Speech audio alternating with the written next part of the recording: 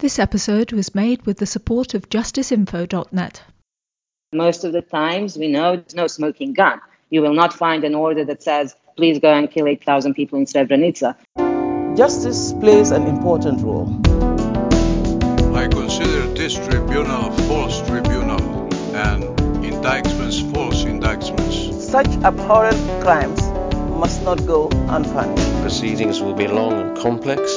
All rise. Welcome to Asymmetrical Haircuts, your international justice podcast with me, Stephanie van den Berg. And me, Janet Anderson. For this episode, we're delving into the world of the PI, the private investigator into war crimes. Since 2012, there's been a new kid on the block. Not a UN tribunal, not a commission of inquiry, not a state-backed court, but not even an NGO working on advocacy for victims, but a private entity funded to do war crimes investigations. Entrepreneurial justice, maybe it's called. Yes, CIJA, the Commission for International Justice and Accountability. It was founded by Canadian war crimes investigator Bill Wiley, who's worked for the Office of the Prosecutor for the Rwanda and the former Yugoslavia tribunals.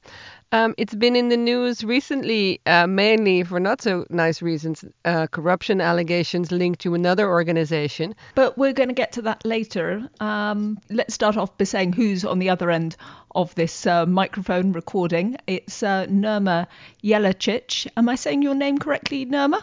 Yes, you are. Great. And you're Deputy Director of CIJA. Can you tell us a bit more about what evidence CIJA has come up with? That's this is part of the Anwar R trial in Germany that we've covered in a previous podcast, a high-ranking member of the Syria regime, allegations of torture. What have you been doing? Well, first of all, thank you for the opportunity and inviting me to join your great podcast. To answer your question, the Anwar R trial, or the Koblenz trial, as we are calling it, is only one of the trials that we have been supporting. In this particular case, our evidence has not been introduced yet, although the first witnesses who come from the German police have talked about their interaction with CIJA and what kind of evidence they received in those early years of the investigation back in 2016, when they started looking into this particular case. So we are expected to provide support and evidence in this trial, by which I mean not just documents, but also expert testimony. The evidence we physically provided to the German prosecutors through the police are documents that come from the branches in which the lead accused, Anwar R, was active, as well as analytical and structural reports, expert reports on the two units in which he was active in 2011, 2012 until he left, and what the roles of these units are. So usually the testimony that CIJA gives in such trials would come towards the end, when they call expert witnesses, and they would hear not just our evidence, but also the methodology that is applied in collecting that evidence and authentication methods, etc. But, you asked, you mentioned that trial. I just wanted to also say, of course, we unfortunately haven't seen much action in European courts pertaining to the Syrian regime officials, especially high commanding ones. So this is the first such case, and everyone is, of course, aware of the importance of the case, not only because of this individual's alleged roles, but also because of the symbolism and the opportunity it gives us to present evidence about the systematic nature of the crimes that took place under the regime control. That's the case in Germany regarding regime officials. Now, there's also a case in the Netherlands with a former IS fighter that CIJA contributed to. Can you tell us a little bit more about that? Is that the case of the guy who was eventually convicted for photographing corpses?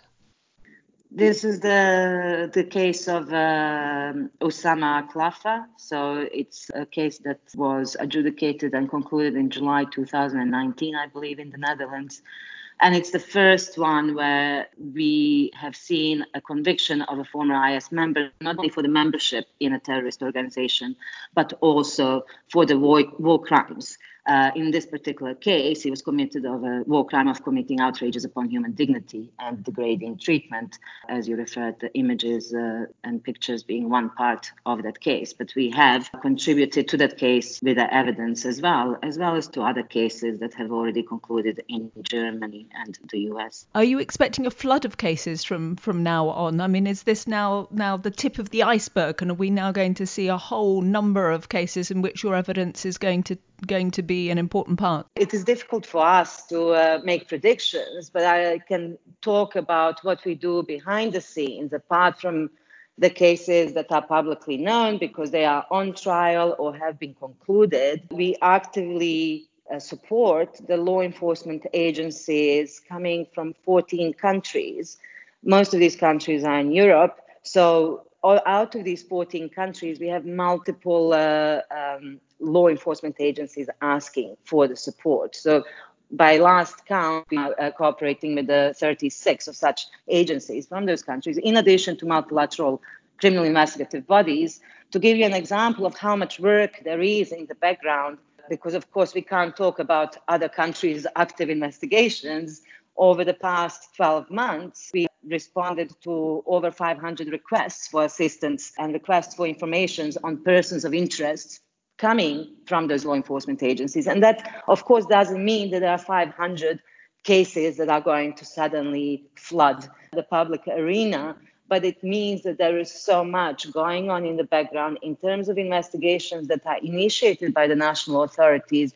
And on top of that, of course, we have cases that are being pursued by international NGOs with the support of Syrian or Iraqi organizations, depends on what we're talking about, as well as CIJA's own tracking program, where our focus here is to try and ensure that the cases we do see in Europe, because unfortunately that's the only avenue we have for accountability regarding Syria at the moment, that at least more of those cases are of a level and type of Anwar R case in Germany, command responsibility cases that would allow us to present more evidence of the systematic nature of the crimes overseen by the Syrian regime leadership. Nerma, I'm going to get slightly personal with you. You are Bosnian from Visegrad. You worked before as a Bosnian war crimes reporter and later as an ICTY spokesperson, which is also what I know you from.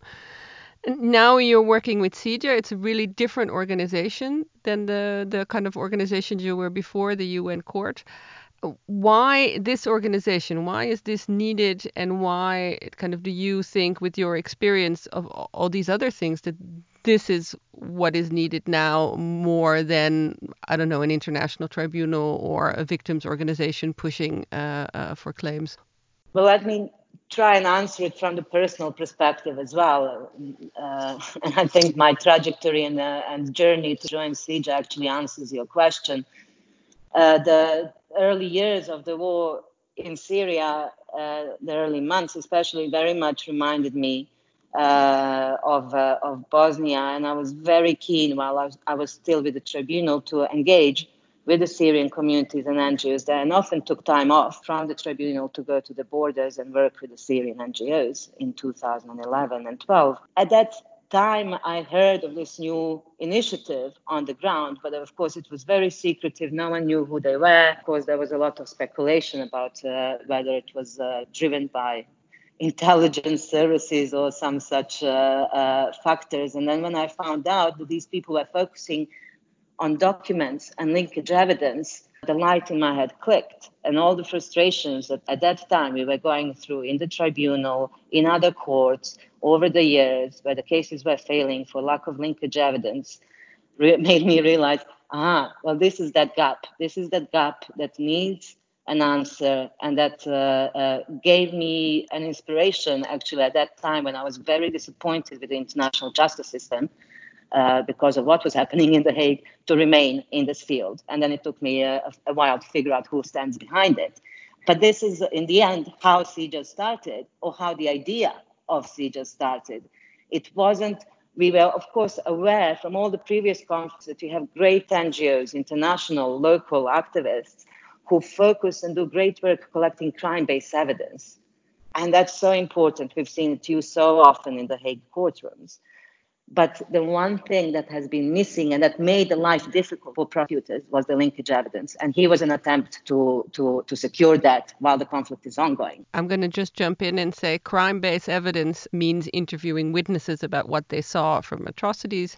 And then maybe you can explain a bit more what linkage evidence is and how it's used. Yes, of course. In order to hold high-level or ranking officials, especially leadership, responsible for the crimes that are committed, you, of course, need to link them to the crimes. We all know that often, most of the times, they are hundreds of kilometers away.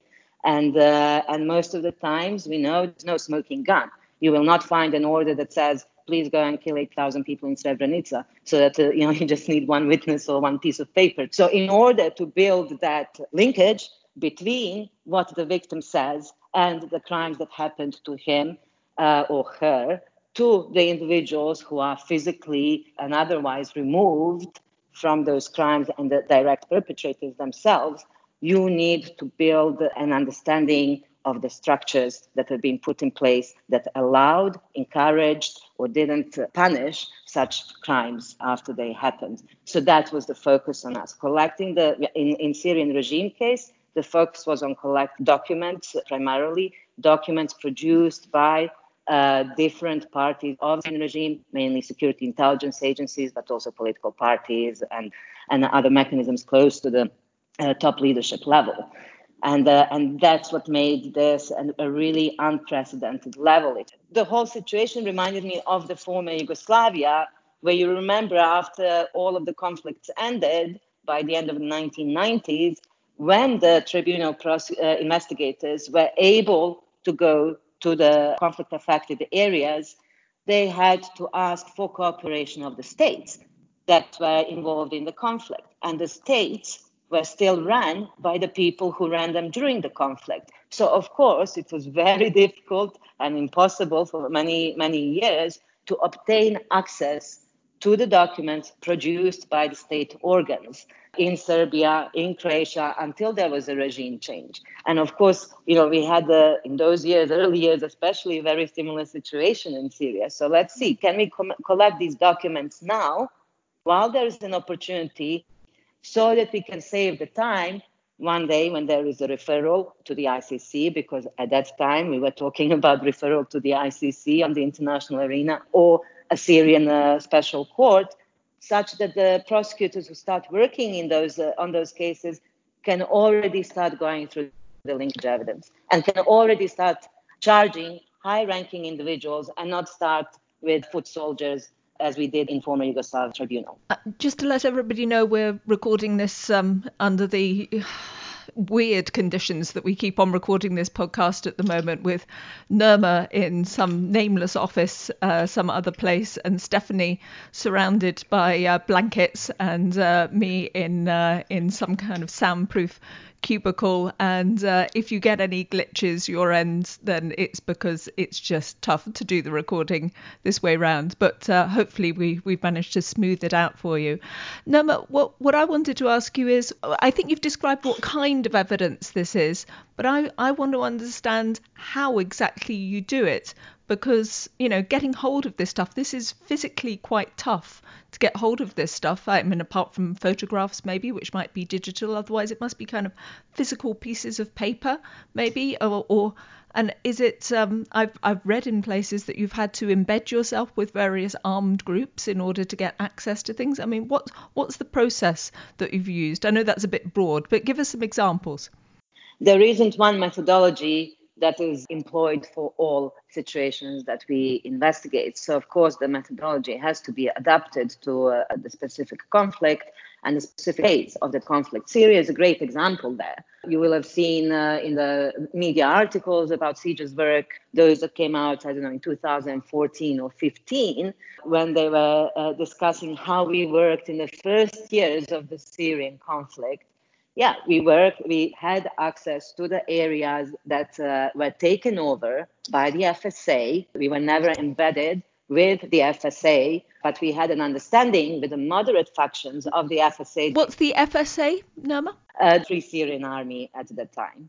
So we had in certain areas of Syria, not all of them, the support, if you will, of or the permission of FSA, the Free Syrian Army commanders, for our investigators to access the sites that they have taken over before they do anything. And I'll tell you why that happened, because in the 2011 and early 2012, when even I was going from The Hague to do trainings with civil activists from Syria and others, they would often come and show these YouTube videos of celebrations when FSA would take over control of a regime facility, and the celebrations were very often followed by the burning of a political or security intelligence facility, and it pained us to see the documents burning in them. So we said, well, hey, how about we first let our people in to get these documents, and then you can celebrate.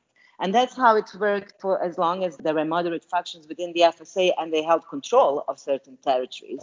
That was in the early years when at times we could get huge amounts of the documents in one go. And that wasn't as dangerous as then moving those documents from that location to another safe location in Syria, to another one, and then across the border and to our headquarters, and all the while maintaining and preserving the chain of custody of evidence.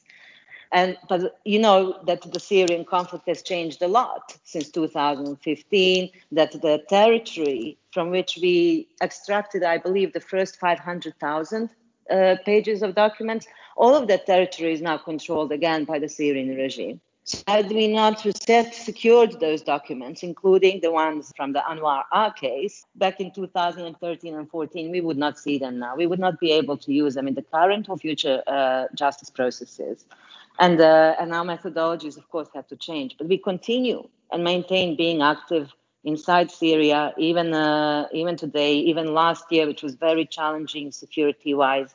We've managed to secure quite a considerable amount of documents. And to give you to comparison, in Iraq, it was different. Investigating IS in Syria and in Iraq, we had quite a different approach, where we, in Syria, obviously do not have the support or acknowledgement or approval of the Syrian government to allow us to work inside the country. But in Iraq, we did have and do have a memorandum of understanding with the Kurdistan regional government, who allowed us access to the crime sites of the Islamic State in that area under their control. So again, it depends on the conflict and on the area in which we are working in.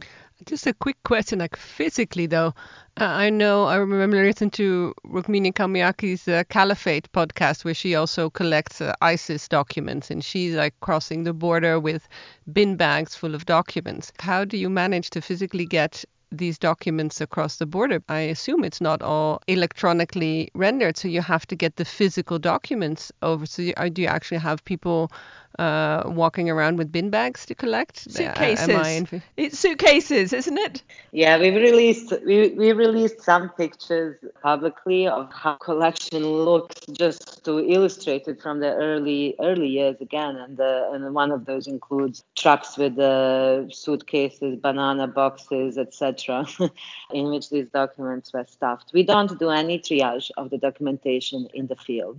We don't scan them there. Our first and foremost priorities, as long as security issues allow, is to get the originals out. That is a very, very complex process. You need to get them out safely within Syria itself, and then you have to get them out safely across the borders and ensure that nobody opens those boxes and therefore breaks chain of custody. So it's a complex procedure, which we had to practice a lot in the first year, but it's all in place. So now, to preserve the chain of evidence, am I envisioning sealed boxes? Is that kind of what it's like? You have to have some kind of seal to preserve it so that it can be seen that it isn't tampered with?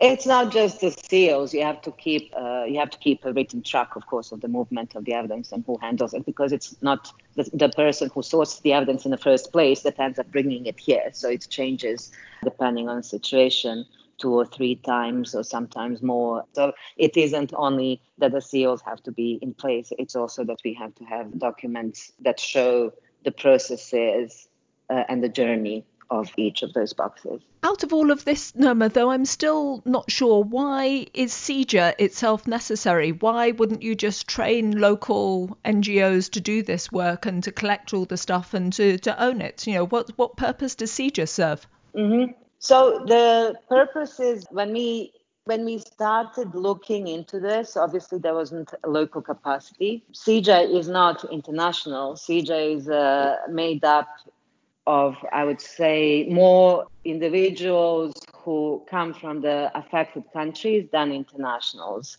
I'm sorry, I don't have exact figures here in front of me, but if I was to use an example, our headquarters have 30, maybe 34 individuals, but overall we have over 100 individuals in the field. So the fact that mainly people with Western names, apart from me, appear in public representing CIJA, it does not mean that that is CIJA.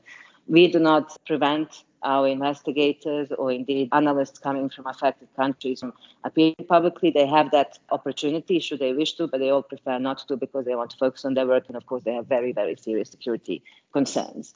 So, but to go back to the core of your question, why is it necessary? It is because in a conflict such as Syria, it could not and still cannot be done solely by our Syrian nationals.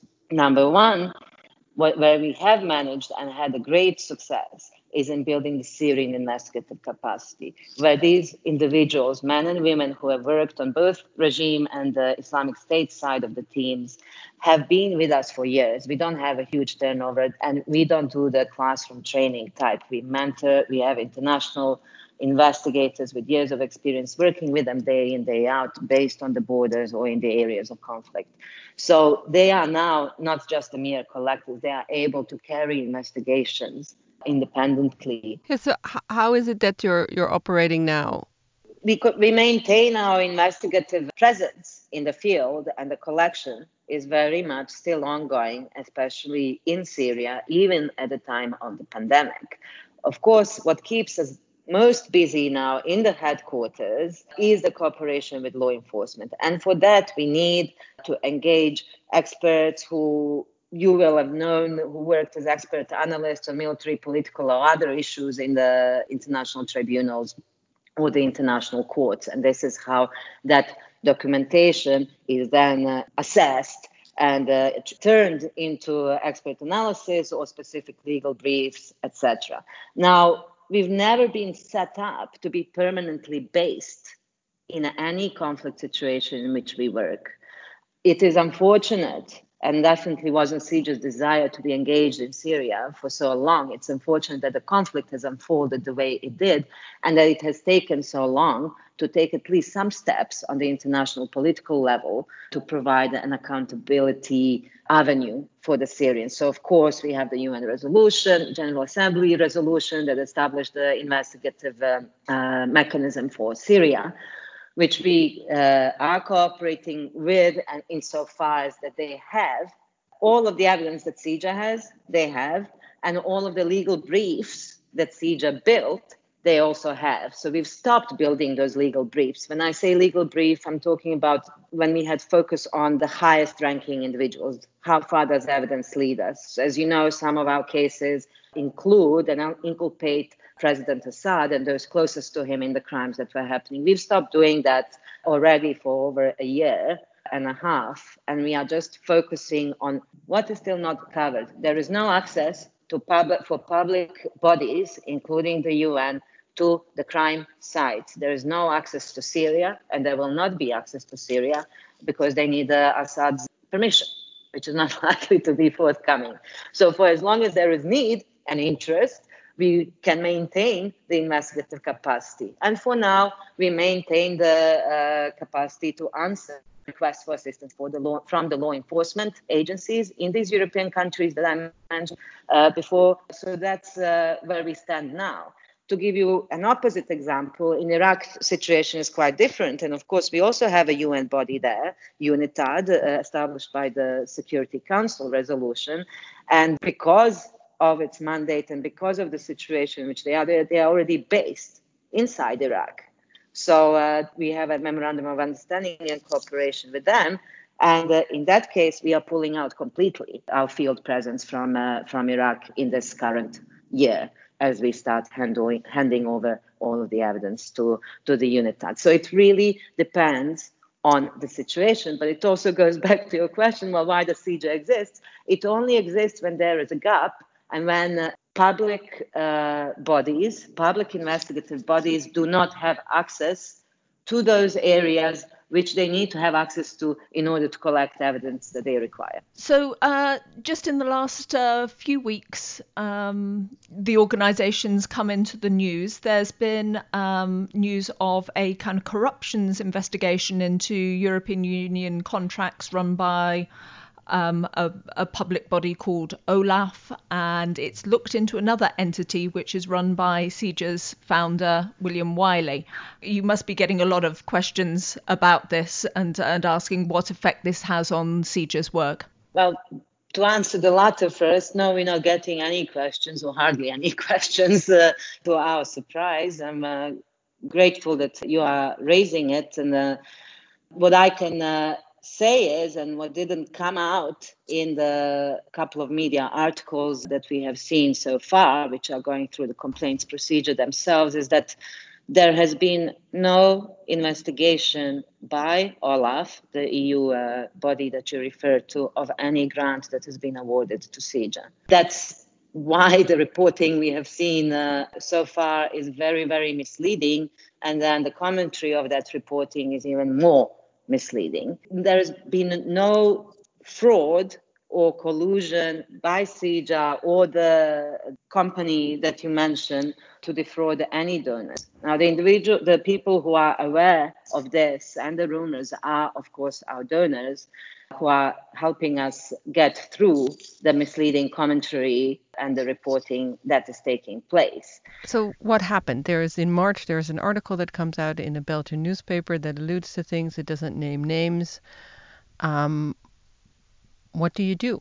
When we became aware of the rumors, it was us. We asked Olaf whether this is an investigation pertaining to CIJA, and if it was, would we be able to see the file or the charges that they claim, and they have refused to share the same with us. So it is difficult to us to enter into a public debate about the accusations of fraud that we have not been seen or informed about or provided with, as would indeed be anyone's right who is accused of any type of crime to understand what those crimes are.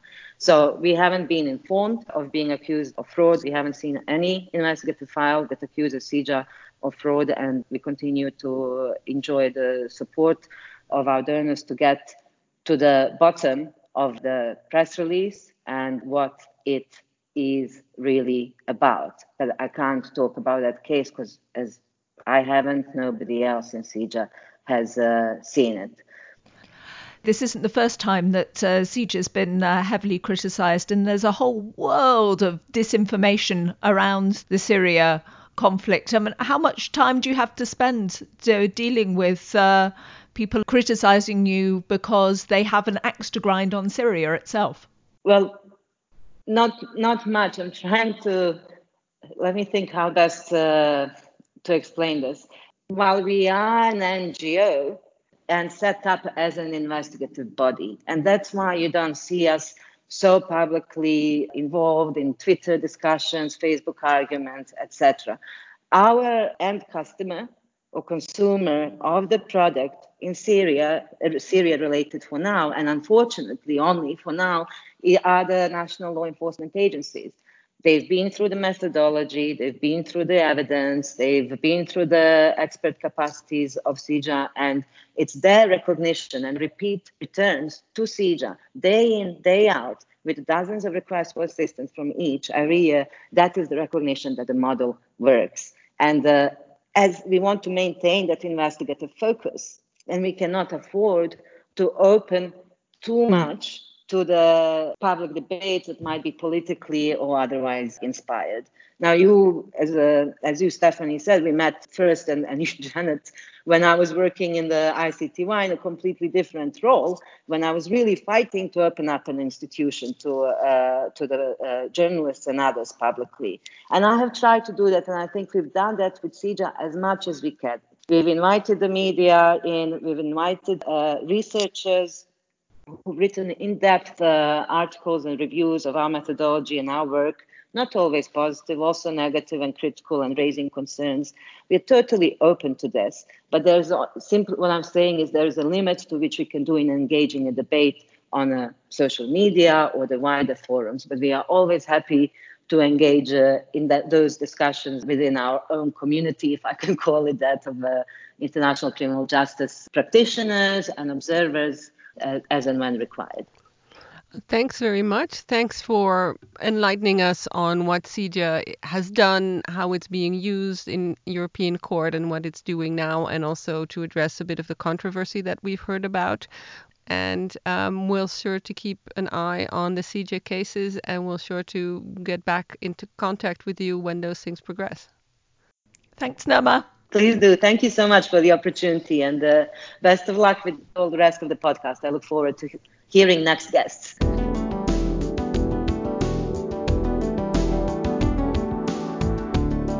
This podcast was created and presented by Janet Anderson and Stephanie van den Berg. It is published in partnership with justiceinfo.net. You can find show notes and additional blogs on asymmetricalhaircuts.com. It is recorded in the Hague Humanity Hub, home to a community of innovators in the field of peace, justice, development and humanitarian action. Music is by audionautics.com, and the show is available on every major podcast service, so please subscribe, give us a rating and spread the word.